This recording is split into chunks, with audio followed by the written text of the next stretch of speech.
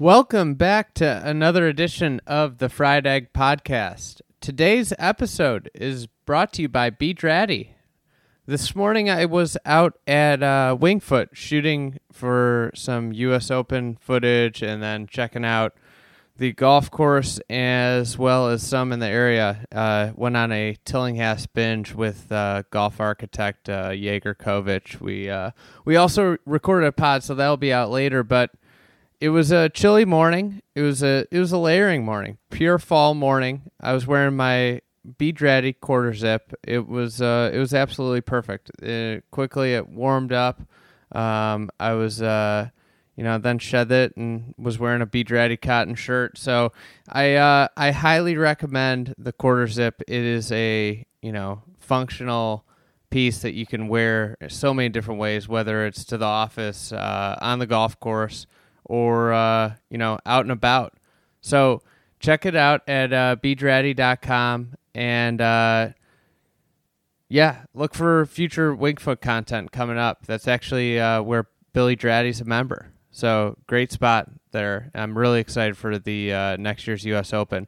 But in this pod, Garrett Morrison and I are back. We're continuing our conversation from the last pod about our recent trip through the Carolinas. So in this podcast, we cover Roaring Gap, Aiken, which is where we had the thoroughbred. So Garrett hadn't been, and we talk about that for a little while. And then we also talk about Palmetto, which is a Alistair McKenzie design. It's been worked on by Tom Doak and Gil Hance in recent years in Aiken. It's a private club, but it also allows guest play, public play, really, the week of the Masters. Highly recommend checking it out. It's a phenomenal golf course. If you can swing the green fee, it is a great place to experience a day at. So without further ado, here's Garrett and myself talking about our trip. I miss a green, for example, I'm already upset. When I find my ball in the bunker, I'm really upset. And when I find my ball in a fried egg. Fried egg. The dreaded fried egg. Fried egg. Fried egg. Fried egg. Fried egg. Fried egg lie, I'm about ready to run off the golf course.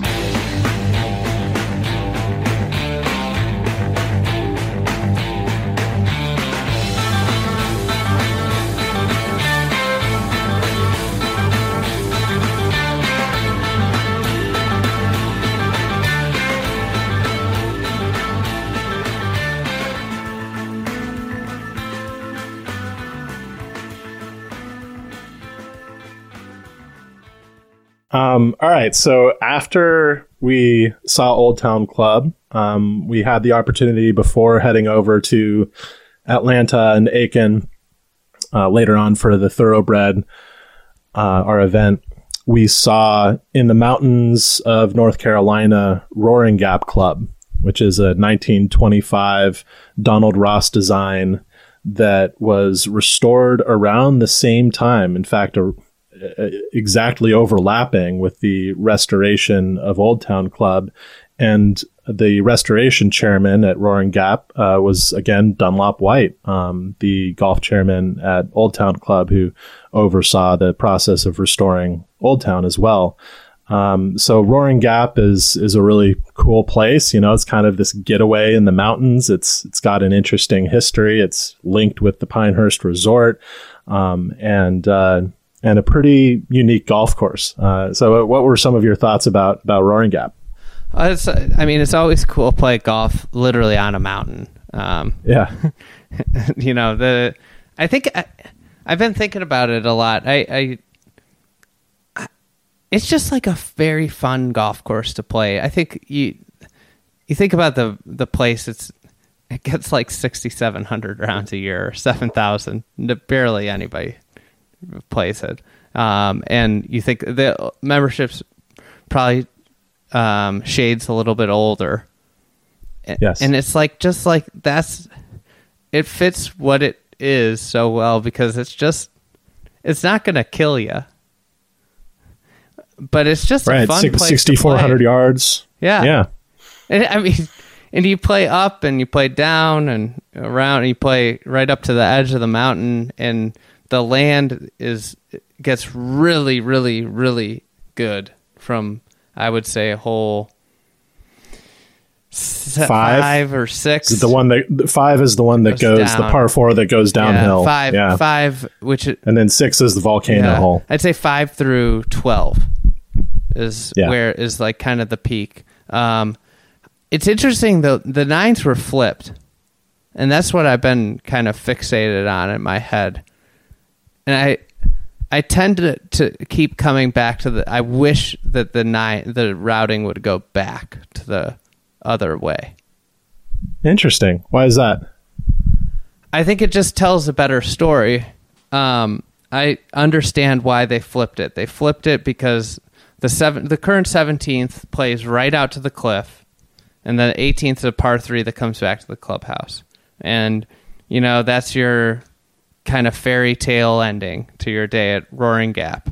But it dismisses the fact that the best land for golf, I think the round is more cohesive the other way, because you start in the really good land and it gives you the taste of what Roaring Gap is. 10 and 11's a bunkerless par 5 that's just got these tremendous rolling features that kind of like they cascade in from the right and then the left, and the green sits up there. And so you kind of you get a taste of it, and they take you away and they bring you out to that cliff, and then they bring you back into the great land to finish. And I just think I've thought about, that's all I've been thinking about Roaring Gap is flipping the 9s back, and I'm obsessed with it. Yeah, because the counter argument to that would be what you mentioned earlier, that the round kind of culminates out on this cliff, that you go through the woods, and then finally in those last few holes the landscape kind of opens up, and then boom, you reach the climax right out on the very top of the mountain with that view over the valley, and then there's a long par 3 that takes you back to the clubhouse, and there's a certain dramatic appeal to that. But I guess what you're saying is that people may be mistaking what the actual best holes at Roaring Gap are. Yeah. Because 17 is not the best hole at Roaring Gap. I would actually say 17 is the weakest hole at Roaring Gap. You think so? Why is that? I think it's pretty... It's just hit it here, hit it there. Yeah. I mean, if you stay along the right side, along where the bunkers are, there's a semblance of strategy, right? Yeah. There, and the fairway cants a little bit to the left. When you're down at the bottom of that, it's not an easy shot. So there's a little bit of strategic unity there, but the land is pretty flat, basically. And the greens very, because of so many of the greens there are dictated by the slope of the land, because you're playing on this mountain. Yeah. So like a lot of times you'll look at a hole and you're like, oh, I'm hitting into a green that's back to front. And really it's front to back because of the topography. You're either playing up or down a mountain, and that is the flattest, least, to me, least interesting land on the golf course. Yeah. And it's the green's not, the green's good. And this is like not an indictment. It's and you could never say that's the worst of the week, because of the view, but like in terms of just pure golf, and it makes me think a lot about Cypress, right? Where there's like layers to the routing, right? Where you see the ocean right off the first hole, right? And then they take you away from it. And that's Roaring Gap's best golf is in that section of the land that would be the start and the finish of the round. And then Cypress, you see the ocean and you come back to the ocean to finish, right? The Roaring Gap, well, the mountain is what people believe to be the ocean. Their real ocean for golf is the rolling hills that are situated on holes 5 through 12. Yeah. Yeah, that's really well put. And I think I agree with that. That's what you really come for. That's what's exciting at Roaring Gap, is the land that starts when you get to basically the top of the mountain, right? Holes 1, 2, 3, 4 play uphill. And at the highest point, you see that building. And I know I should know what that building is. It's the Greystone. Yeah. That's right. Okay. And it's a cool building, and then you get right up there basically to the lawn in front of this building. That's the fourth green. And then you walk over to the fifth tee, and it's a spectacular short par 4 that plays downhill, dramatic contours in the fairway that dictate the strategy of the hole. The next hole after that is the Volcano par 3 that I think a lot of people probably like taking pictures of, that falls off really severely on the right side of the putting surface. And hole 7 is a par 5 that again goes over incredible land. These are great golf holes. And that basically continues until that land, the terrain, the dramatic terrain in that section of the golf course takes you all the way through hole 12. And then there are some really cool golf holes after that too. But especially on number 11, the par 5 that you're describing earlier, that goes over those huge contours, is just a wonderful design. 12 is so neat too with that. Short par 4 kind of goes over the shoulder of a hill, and you can see the green from some parts of the hole, and other parts of the hole you can't. I carry around a persimmon driver, and I don't use it all the time. And about 4 holes into Roaring Gap, you just realize like it's a way more fun golf course to play with a persimmon driver, because that's a golf course that modern equipment has really taken a toll. But like if you put it back to the persimmon, like all of a sudden all of those features, like the 12th hole has this huge cascading ridge that runs down the right side of the fairway, and we both ended up on it. You do not want to be on it. It's a very short par 4, like 350. You have a wedge and you're just hitting from a lie that's ball way above your feet. It's very difficult to hit from. And you have to cut it from there too to get anywhere near the green. Your ball's way above your feet if you're a right-hander, and you've got to cut it. Yeah, and if I was playing my regular driver, I'd just hit it right over that thing. I wouldn't have been even in the ballpark, but with the persimmon, I hit it right into it. I tried to hit it over and didn't get there. So it's that golf course is so fun, and it's another one where when the ball's like alive, we played it at the end of the season, and there's a lot of moisture in the air, so it was a little soft, but like when that ball's running, it's just got to be so much fun to play. Yeah. That your ball can travel hundreds of feet even in one roll. And that's part of the adventure of the course. And if you're just hitting over those landforms, it becomes less fun. Since I'm a little bit shorter, the course still works for me with modern equipment, I think. But in any case, for the 11th hole, for instance, that par 5, the big feature of that hole is a ridge, or I guess this diagonal slope that cuts about 100 yards in front of the green, and then the land goes down into a gully, and then way up to the green. And the question on that hole is, where do you want your second shot to end up? Do you want to be on top of the ridge with kind of a weird lie, but you're on the same level of the green, or do you want to go ahead and hit it past that and then have a blind shot up to the green that would be quite difficult as well? I think if you were playing modern equipment, you'd probably get your ball around the green in 2 shots every time. But rolling yourself back a little bit reintroduces some of the questions that the hole is supposed to ask. And it is, it's a short course by modern standards. It's 6,400 yards. But man, if you're hitting the ball off the tee not much more than 200 or 225 yards, that course becomes really adventurous. Yeah. And difficult, because of how it just sits on this mountain and doesn't hold back, in terms of taking you over the biggest landforms. What would you say what would you like to see different there?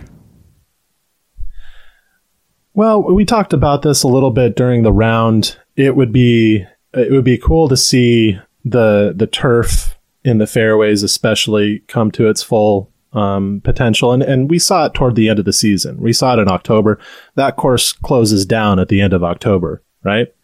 Basically, I think it was the last week, 3 weeks. Essentially. Was it the last week? Yeah. So even earlier. Yeah. The course is essentially shut down at this point. Its season is over. And I'm sure if we saw it earlier in the summer, we would have seen different realities in terms of the turf. But yeah, it was soggy, and the ball wasn't running like clearly it normally would.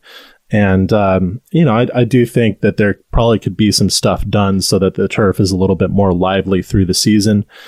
Another thing that I noticed as I was playing the course is that maybe some of the mowing lines aren't quite where they could be. Hole number 7 comes to mind specifically, where on the right side, there's a mowing line that kind of cuts into some area where that you might want to play with, strategically, getting your ball out there and seeing it roll. I think that's the case on a few holes. Yeah. Some trees too. Yeah. Yeah. Yeah. It's, on the front 9, or the current front 9 especially, would you say? Yeah, I'd say that. And then, on the back, like there's one between 17 and 18, that tree, there's a pine tree that a fairway that could be extended over on the left that would make the hole much better. But for the most part, it's really good. And I don't think that course, for what it is, it's really good, right? And what do you think it is? What do you think it's trying to be? I mean, it's just like a lax place to go hang out. That's everybody that's a member there is like a second or third club, and to a certain extent, like golf is just a part of being up in the mountains, right? Yes, yeah, I agree. I think Donald Ross delivered exactly what the intention of that course was it's a pleasant getaway from busier places down on flatter land. It was designed as an adjunct to the Pinehurst Resort, and it sort of functions that way. It's although it's on a mountain, it's not too taxing. It's just really pleasing and a fun place to play golf. But I wouldn't call it, and I don't know if this is even a good term, I wouldn't call it a major course, right? Not in terms of major championship, but it's not a major work in Donald Ross's body of work. It's, Oakland Hills and Pinehurst number 2. Those are his big, huge statements. Roaring Gap, and I made this comparison in a discussion we had afterwards, but if you're going to compare Donald Ross's courses to Bruce Springsteen albums, I don't know why you'd want to do that. It just jumped to mind. But Pinehurst number 2, and his the current Donald Ross major championship courses are kind of his Born to Run or Born in the USA. Those big statements, big loud, albums that have a lot of instruments and spectacular songs. Roaring Gap is more like Bruce Springsteen's album Nebraska, which is acoustic, stripped down, beautiful. And, it's a beautiful, lovely album that shows a different side of Springsteen, but it's not a major statement, and it doesn't intend to be. I think that you could sort of see Roaring Gap the same way. It shows a different dimension of Ross's talent as an architect. Yeah, I agree with that. It's like it's charming, Yes, that's the way right. It's a very enjoyable place to go play golf, right? Yeah, I'm glad we went there. Yeah. So then you got to go see Aiken. Now for a quick word from our sponsor. Today's episode is powered by TD Ameritrade. Whether on the course or in the market, it helps to have a second set of eyes to keep you on your game. That's why TD Ameritrade's trade desk is here to help gut check your strategies, so you always feel confident teeing up a trade. Visit tdameritrade.com/fried egg to learn more about what their trade desk can do for you. Member SIPC. Now back to Aiken. Oh man, this was quite a trip actually. It felt like it happened pretty quickly, but we covered a lot of ground. I was so tired at the end of it. Oh yeah. We did quite a bit of driving, but we got over to Aiken and had our event there. Played 3 rounds at Aiken within a day and a half, and that was a completely delightful experience. Aiken Golf Club.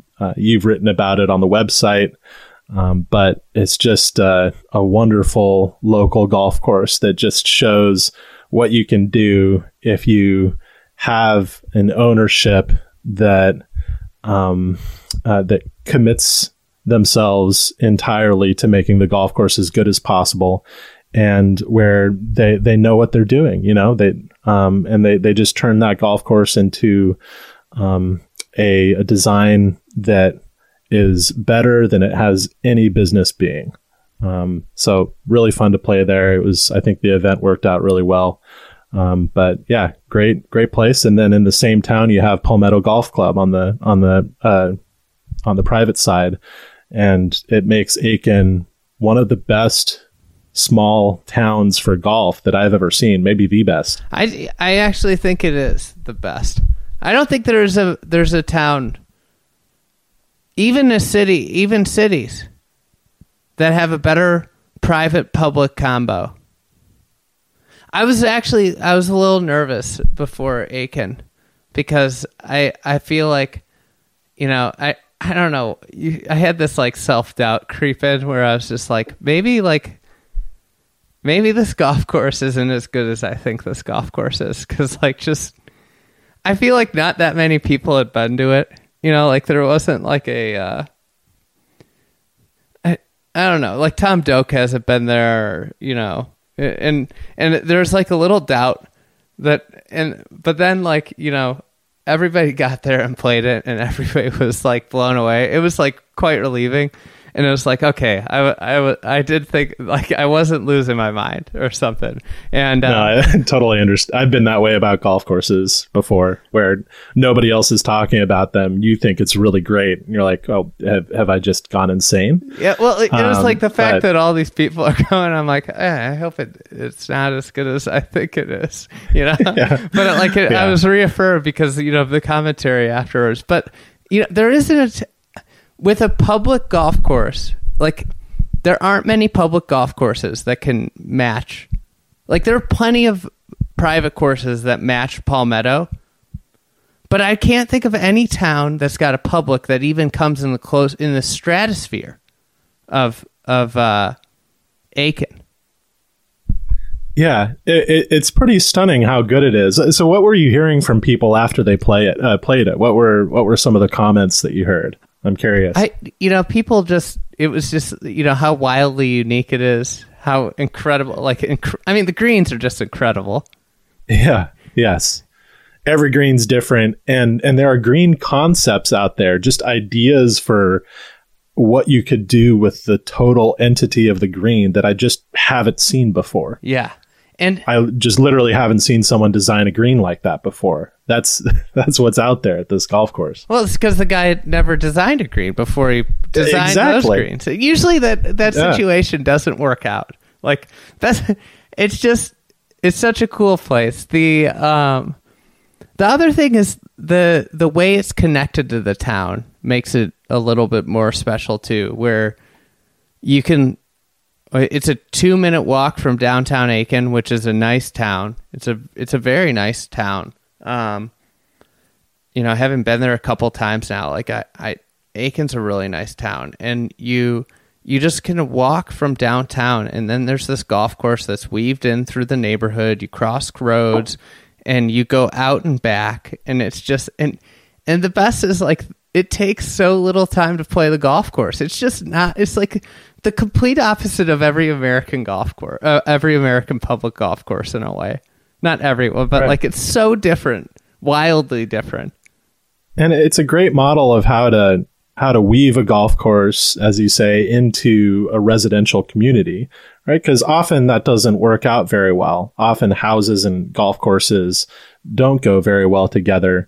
But even though the corridors out there are fairly isolated from each other, and there aren't these kind of open expanses where a bunch of golf holes are all together on the land, you're kind of going through the neighborhood out and back. In fact, the ninth hole doesn't go back to the to the clubhouse, right? The course wanders out and then eventually comes back. And it's through neighborhoods the whole time, but it doesn't feel like you're being encroached upon. The houses don't feel like they're on top of the course. And maybe that's just because the corridors are wide enough, and maybe it's because they're set back from the golf course well enough and concealed well enough. But the golf course is part of that residential community, and it doesn't feel like I think compromises the other. I think the big difference is that the golf course was there and then the homes came. Yeah. And I think that's how it always works better. Yeah, because you get to use the good land for golf first, and then you can fill in the residential component later. And then like the early housing development courses were kind of the same way, like Pasatiempo. Sedgefield was an early residential course where the golf course was selected, and then the houses were built next to it. Right. Yeah. And it's like that. Yeah. That's the appropriate way to do residential golf. And it's not a prefabricated community, right? Exactly. It's an organically built community where, there wasn't like a master plan or anything like that. It just grew up there. And so it feels all completely natural that this golf course and this neighborhood that it's in coexist and supplement each other. It's really nice. And they have that putting course just outside the clubhouse. The clubhouse itself is cool. There's a great putting course is awesome. I mean, it's all grass putting course with a bunker in it and like cool putting holes, like well-designed putting holes. It's just so simple. It doesn't take up that much room. I was looking at this and thinking, why in the heck do we not see this other places? But you just don't. And maybe there's just the extra care that has to be put into designing and taking care of it. But that's bullshit, though. The extra care. Jim McNair maintains that golf course with a crew of 4 guys. Yeah, that's true. Like there's very little. It's very efficient. We were planning to start the event at 8, and he's like, "Hey, can we push it to 8:30? I mean, it's a big task doing a shotgun at 8 here with a crew of 4." I was like, "Oh, absolutely." That's understandable. Yeah. It just works in every way. From the golf course to the quote unquote amenities around it. It's just all in its proper place and what it should be. And then there's just some amazing get it really right. Holes. Yeah. Yeah. Well, we can get the back-to-back short par 4s on the back 9. I think are stunning. The first hole's awesome. It's a great hole. Yeah. The third. Yeah. Could you here describe the first hole? So let's talk about that because I still don't really know how to play it, and that's part of the magic of it. I think I figured it out finally. I've now played the course like 6 times. I think. I always used to hit driver. So there's it's like 340 yards, and the green is up on a ridge. It's a double green. It shares the 17th green. And 18 plays back down the other way is a par 3, just to give you an idea of length. And it's so you've got this kind of ridge line that cuts through the center of the fairway. I mean, if you wanted to hit it onto the ridge, you have to hit it like 170 yards. 180 yards, and that leaves you like 150 yard shot to an elevated green on the first hole, and that kicks away on all sides, right? And especially when you're looking at it, it's super intimidating because all you see is this crown, right? It's just, it's got that appears to reject balls on all sides. It's got like a big knob. McNair used a lot of like Maxwell muffins out there. He did, yeah, I know. Some of the greens were very Maxwell-ish. Yeah. I was wondering if that was just recency bias and because I had been primed to look for that stuff. But Yeah, that's what I'm talking about, is those little quirky contours in the greens that just make them so distinctive, because most people don't build with that kind of detail. They do a big tier or something large instead of just one small thing. Right? I like kind of comparing them to like landmines, right? Mm-hmm. It's like these little knobs are just so effective because anything around them you become really worried. You know, if you're putting over them, if you're trying to hit an approach shot, like you all of a sudden have to do things you don't want to do because there's a landmine right there, right? You know, and if you were like, if you knew there was a landmine in your town, like you'd have to make concessions and do things differently than the way you'd want to do them, right? It's kind of like what Mackenzie says about, like, you know, the bunker should be right where you want to hit it. Like, right where everybody wants to, like, and that's the beauty of just putting a knob right in the center of a green, because that's where every good player wants to hit the ball. You know, like, none of them are really aiming at pins. Like, you kind of just like, you know, I'm going to aim over here. You know, it's like but then so you got that knob in the center of the green. Sorry, got off topic there. I started thinking. That's what happens. And there's this. You got the knob in the center of the green, and then in the big hollow before the green, and the green sits on the ridge. So you kind of have to decide, like, you have to decide whether you want to play up on the ridge, and then there's like almost a secondary ridge before you get down to the depth of the hollow. If you hit driver, you're going to be in the depth of the hollow. Yes, and you're going to have like this weird 45-yard wedge shot, like up a hill to green you can't see with a huge knob in it. Like, it's just to give an idea, that's where I was every time I played the hole. Yeah, every single time I was down, and every time I was like, why am I down here? Why did I play the hole this way? And I don't think I successfully executed that wedge shot once. I started hitting 3-iron. Mm-hmm. And it gets me to like a spot where it's a 100-yard shot. Do you go out right? Because out right on that hole is the 18th hole corridor. It kicks it down a little bit because the land slopes right to low left. You got to hit it right, because like you can't hit it left. There's like out of bounds or a hazard running down the left side also. So I mean, but Sean Martin's thicket. Yeah, you've got like 80 yards of space to hit it into. Yeah, so, exactly. But it's just a cool first hole. I mean, there's so many great holes out there. Yeah, you could go through hole by hole and talk about their unique characteristics. The bunkering out there is really cool. There's these striking contrasts. And again, maybe this is a factor of just not having been trained to do things in a conforming or common way. But the bunkering is so odd and cool, where you have these clusters of little pot bunkers, right? Of little circular bunkers contrasted with these big, wild kind of fescue. I don't know if it's actually fescue, but you know what I mean? Like long grass fringed bunkers that you know, function as kind of waste areas. In fact, they play everything as waste areas out there. But there's these big little contrasts, and you know, formally shaped bunkers versus naturally or wildly shaped bunkers all over the course, and it just makes it really striking. It's just never seen a course execute bunker shaping in quite that way. It was very distinctive. You know, the other thing about it is it's golf done really well on a smaller scale. Mm-hmm. Like, the land has some good scale, like good size scale movement to it, but the features aren't huge. Mm-hmm. And I mean, it's 5,800 yards, and I think it's like a perfect example. It's just the amount of time, it takes so little time to play. I mean, we played a six-some in the event in sub 4 hours. Six-some. And everybody weren't you an alternate shot 10-some later? Yeah, alternate shot 10-some in like 3:15. Yeah, right. You know, and the, you know, I think some people might raise their pace of play with me, but you know, that might be one factor. Yeah. But nobody wants to be the slow guy in Andy's group right at this point. But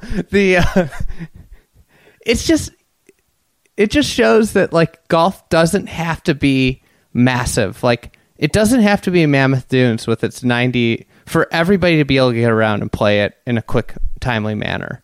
You know, it doesn't have to be 100-yard wide fairways. It's much more, and I think this is where with Tom Doak, what he's doing with the third course at Sand Valley's trying to go this direction, but this is an example of it in America, right? Mm-hmm. Like the golf course is a par 70 just because of pure necessity of marketing. Like the reality is it's like par 67. Yeah. Right. Because the par fives are 450 yards. Oh yeah. You know, a couple of them play pretty long, but yeah, there aren't holes that really stretch the boundaries of on the high side of their par. Mm-hmm. So you know, like this is what he's, and it's a very sharp contrast from Old Town in that sense, right? Mm-hmm. Yeah, well, it's almost by necessity that the course laterally is on a smaller scale, right? The fairways are narrower, the corridors are narrower, just because it's, you know, that's the footprint of the golf course, right? That's what they cleared out in terms of the trees, and now there are houses on the sides of a lot of the holes, and so the footprint is pretty small, and so, you know, aside from the first hole that we were describing, you know, it's funny enough we chose the one hole with like a really ultra wide fairway. But aside from the first hole, the holes are able to do a lot of interesting things other than giving you that classic array of width-based options, right? It's not a course that really emphasizes lateral strategy that much. Instead, there's these kind of interesting diagonal lines going on. There are lots of cool things that the holes do, aside from the classic illustration of a big, wide fairway that you can choose your line down. Right? A lot of it's because of the topography and where you're picking whether you want to be high or low. Right? Do I want to be up on top of this ridge, or do I want to get it down, push it down? And there's the risk, like when you're pushing with driver, is like, you know, it's not that wide, so you have to really hit a good drive, right? Like it's you don't feel like you can just wail away at it all the time there. Yeah. Very few holes are a green light just to smash it. And he does it with trees sometimes too. Mm-hmm. Like the 6 hole would be a good example of that, where half the green sits behind a tree, and you know you have to play right there, you know, but there's a bunker there, and there's a boundary, there's a road, you know, in order to get your angle into that left pin, and there's a lot of neat stuff. It's a golf course that people can learn from, for sure, because it violates a lot of the established norms about what makes good architecture, and it just shows you the many different ways that simple ideas, manageable ideas at a public golf course can really create a lot of fun. Yeah, it's just different than what if somebody hired, you know, outside, like nobody would be asking for that golf course right now, and everybody almost should be. Yeah. Right? Right. Yeah. Every town needs one. Now, I don't know if it works necessarily in every town, but it's certainly working there. And yeah, that's the overwhelming feeling you come away with. And this is what I heard from a bunch of other people at the event, is that why aren't there more courses that do this? It seems so simple. It seems so manageable. And yet Aiken stands as almost completely unique, at least in my experience of seeing golf courses. Yeah. Yeah, I agree. All right. Palmetto. So Palmetto. Well, I'll just touch on it briefly, because you didn't play that round that morning. I played it in the spring. You've played it before, though. Yeah. I mean, you know, Palmetto is fantastic. What more can be said? It's also in Aiken. It's just a hop, skip, and a jump away from Aiken Golf Club. And it's obviously a private course, but a very, very relaxed atmosphere. It's one of those places that has a local membership supplemented by a national membership. And there's a really cool, casual, golf-focused vibe at the club. The head pro was incredibly friendly and talked to our group for a long time before and after the round. Just a really welcoming atmosphere, unpretentious. And then what you've got in the golf course is just one of the best sets of greens I think I've ever seen. Yeah. It's hard to describe how good those greens are, how good the surrounds are, how different they are from each other. Greens I find to be very hard to describe in words and very hard to photograph. You just kind of have to walk them and see them. But the best thing that can be said about those greens at Palmetto is that when there are no bunkers around them, I was going to say even when there are, but maybe even especially when there aren't any bunkers around the green, it's completely fascinating and so challenging. The contours are just really kind of expertly shaped and placed. And so it's a tremendous amount of fun to play around those greens. And each green ends up speaking to you right back to the tee, where the difficulties that you'll encounter once you get around the green will factor in when you're hitting your tee shot on additional rounds there. Every green does that. Every green is different from the last, and Palmetto does not. That design does not use bunkers to create the primary interest in a hole or in a green site. It's just contour and short grass, and they're so cool. Yeah, what you hit on with the greens talking back, like if you turn around and look, it's. Eric Lang did a video there with Dottie Pepper and David Normoyle.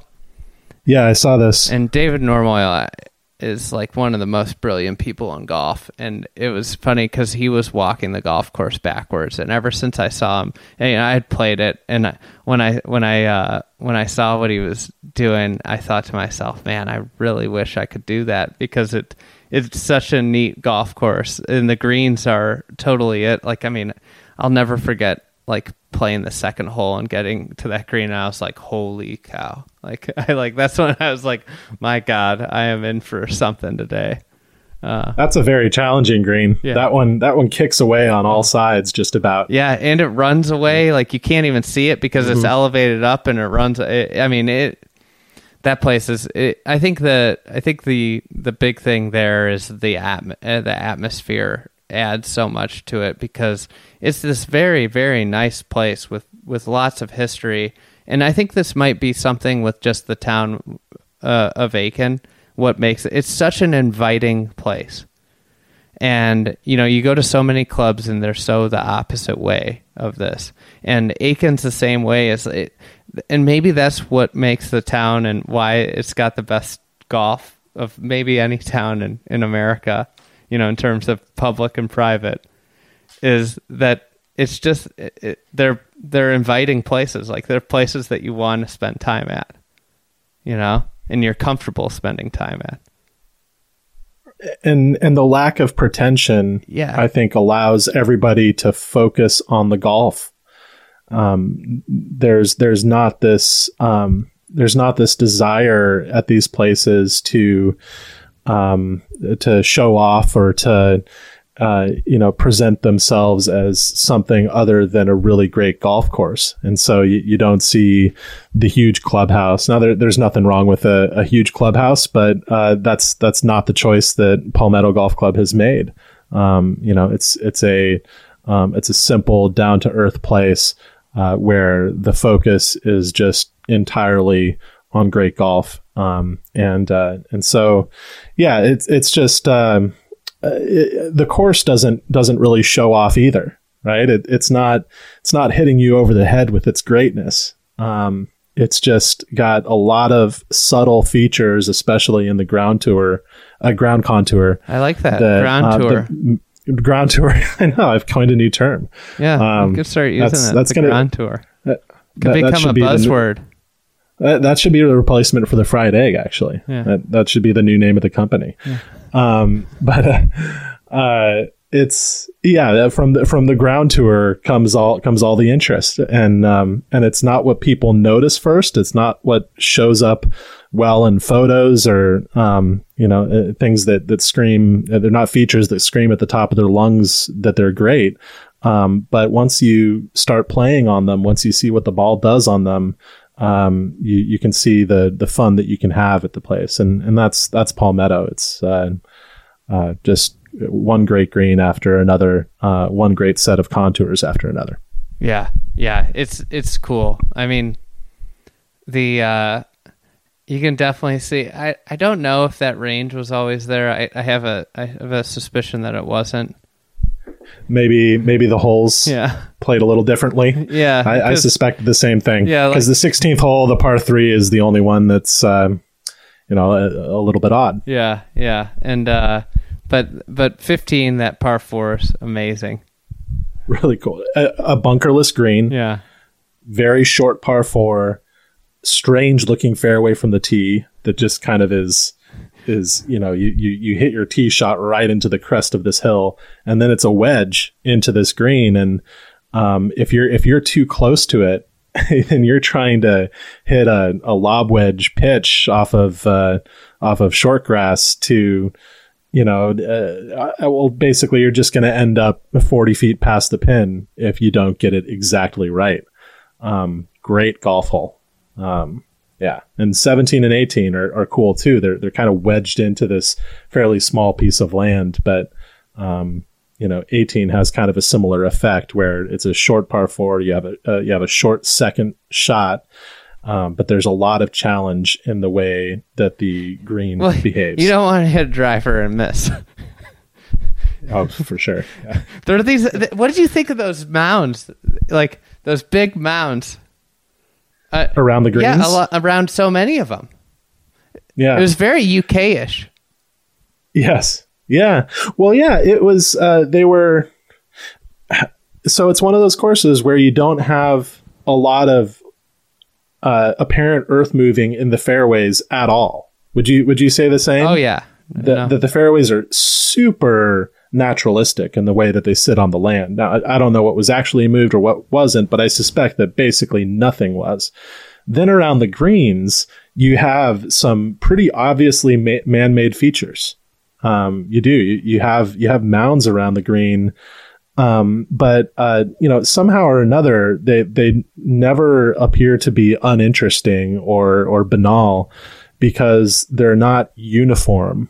Right. It's not like there are these little dollops that sit at even spacing around the green.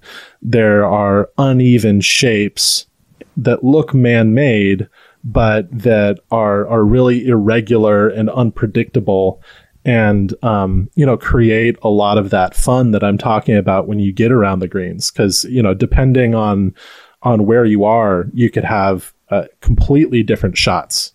If your ball's like you have two balls that are 6 feet away from each other, it could be a completely different shot because of the intensive micro contouring around the greens. So Palmetto's open Augusta week to everybody.